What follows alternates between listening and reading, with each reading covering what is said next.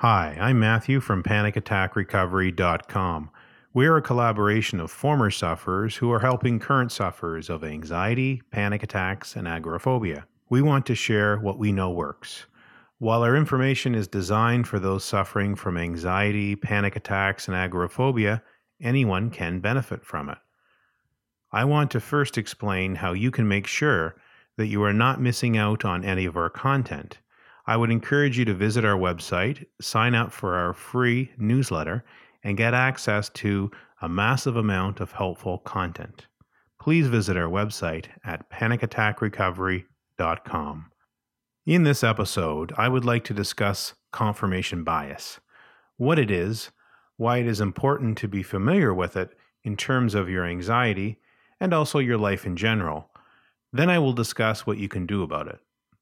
Now, definitions of confirmation bias can be found across many sources: researchers, psychologists, Wikipedia, Encyclopedia Britannica, even legal journals and forensic science journals. I'll explain why it's important, but here's a description and outline. Confirmation bias is described as the tendency to search for, interpret, favor, and recall information in a way that confirms one's pre-existing beliefs or hypotheses. It is a type of cognitive bias and a systematic error of inductive reasoning. People display this bias when they gather or remember information selectively, or when they interpret it in a biased way.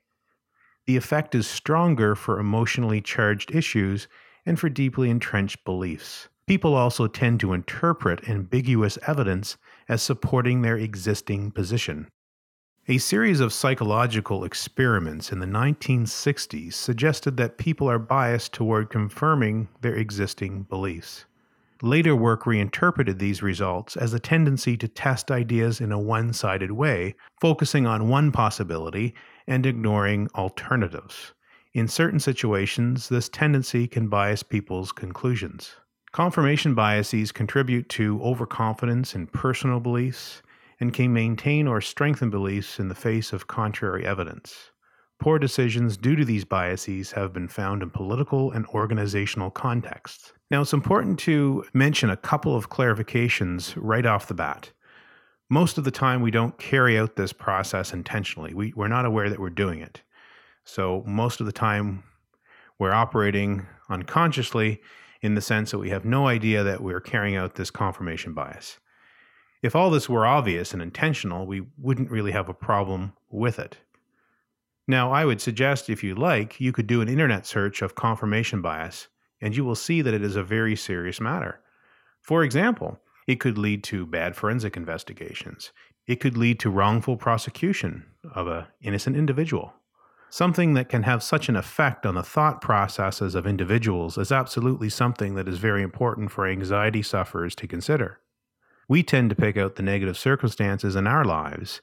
In other words, we cherry-pick evidence to confirm our negative beliefs. We often ignore the positive because, let's face it, we tend to be pessimistic as anxiety sufferers. Here's a simple example.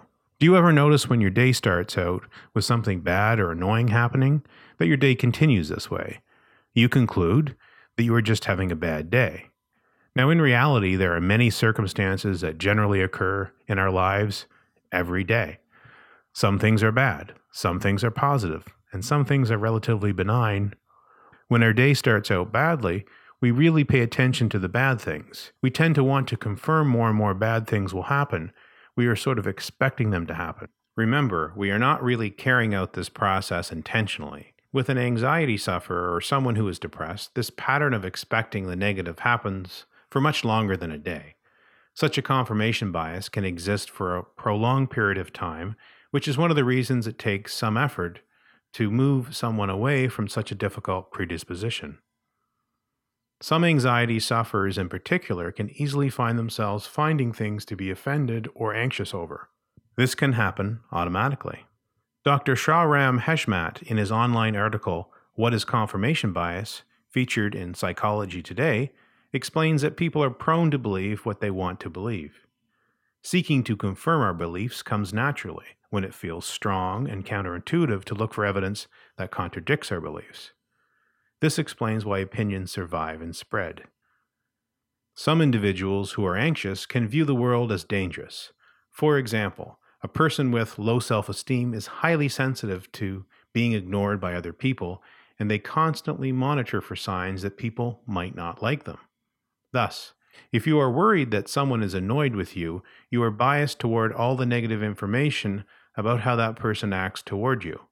You interpret neutral behavior as indicative of something really negative. As a test, try the following.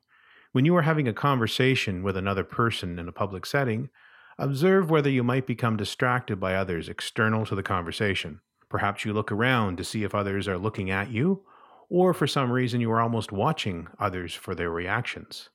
The person or persons you are supposed to be having a conversation with don't even seem to notice these other people much.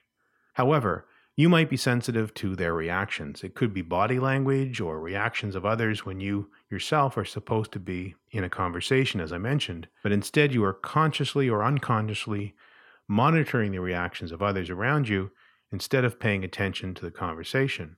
Dr. Shahram Heshmat, in the same article I discussed earlier, suggests that the take-home lesson is that perhaps a true definition of self-confidence, then, is the ability to look at the world without the need to look for instances that please your ego.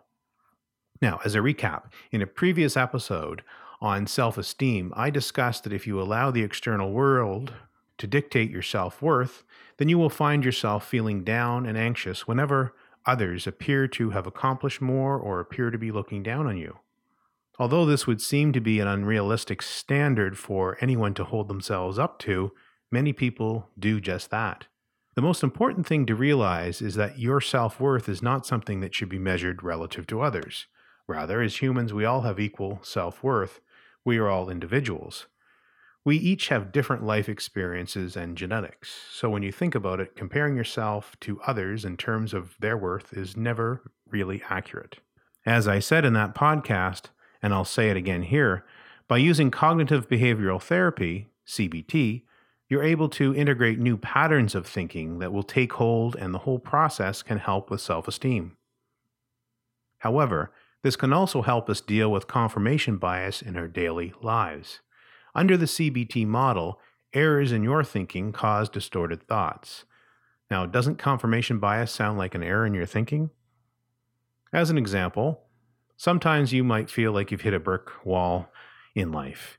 It really feels like the things that were bringing you joy or making you feel better are no longer working. So the question becomes, what do you do when it seems like you're getting nowhere with your recovery or in life in general? You need to recognize that CBT is something that you could do at any time, not just initially when you come down with your panic attacks or when you're feeling anxious. CBT is something you should be using in this instance because, and this is really the most important point, the reason you're feeling badly is because of your thoughts. What are some examples of thoughts you might have when you feel that things are insurmountable?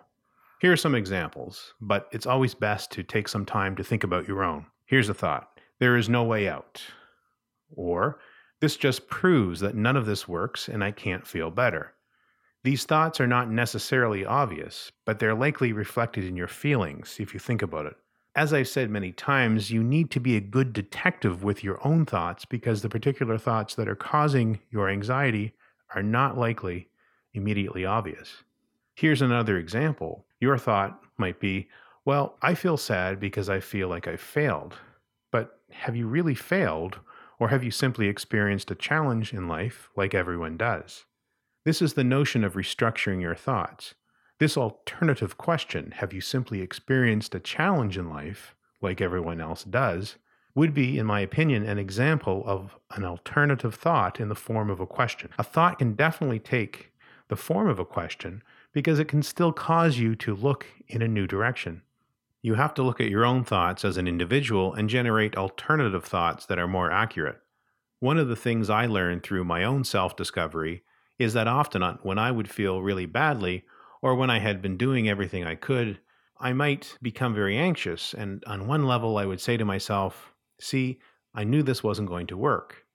However, I realized that I had bought into the original thoughts that came with the onset of my panic attacks and anxiety. I was right back in the same place, or so it would appear. In the moment, it's hard to recognize that. You can't see the errors in your thinking. You can't solve a problem that is caused by the same thinking that created it.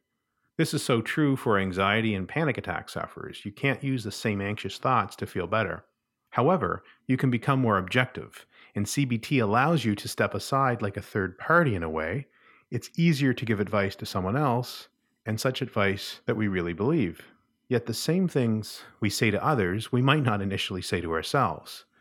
This is what is known as the double standard, or as a double standard. In other words, you're holding others to one set of standards, but holding yourself out to another set of standards. I could quickly name countless examples, and I'm sure you could when you think about it. We all share this tendency. For example, as an anxiety sufferer, you would not initially heed the same advice that you provided to a friend who started feeling anxious, but you'd say that it was good information for them and it was true. That's why you need a structured, more objective way of looking at the situation in which you can generate more accurate thoughts. This can mean the difference between hitting a brick wall and getting back on track. In summary, by recognizing confirmation bias and its effects on us, we can become more aware of making bad decisions. We can become better at recognizing the tendency of interpreting events incorrectly in a way that can make us anxious. And there is much that we can do to counter this tendency. We instead can identify the errors in our thinking. We can replace more accurate thoughts in their place by using the process I have described. You can actually hold the wheel in your hands and exert a great deal of control over your thoughts in the long run by carrying out this process on a regular basis. While naturally you should expect that there are going to be problematic issues like everyone comes up against in their life, you can refocus again and regroup. You can simply get back on track. And that's how you remain successful in your recovery, by learning to be resilient. Now, I will end on a question. With all of the thoughts and everything we discussed in mind in today's podcast, do you think there's a better time than now to get started on the suggestions that I mentioned in this podcast? I want to explain how you can make sure that you are not missing out on any of our content. I would encourage you to visit our website, sign up for our free newsletter, and get access to a massive amount of helpful content. Please visit our website at panicattackrecovery.com. All information presented in these podcasts is provided for educational and informational purposes only. It is not intended to be a substitute for a psychologist, psychiatrist, or other healthcare provider's consultation. Please consult a psychologist, psychiatrist, or appropriate healthcare provider about the applicability of any opinions or recommendations with respect to your own panic attacks, anxiety or agoraphobia, or any other symptom or condition.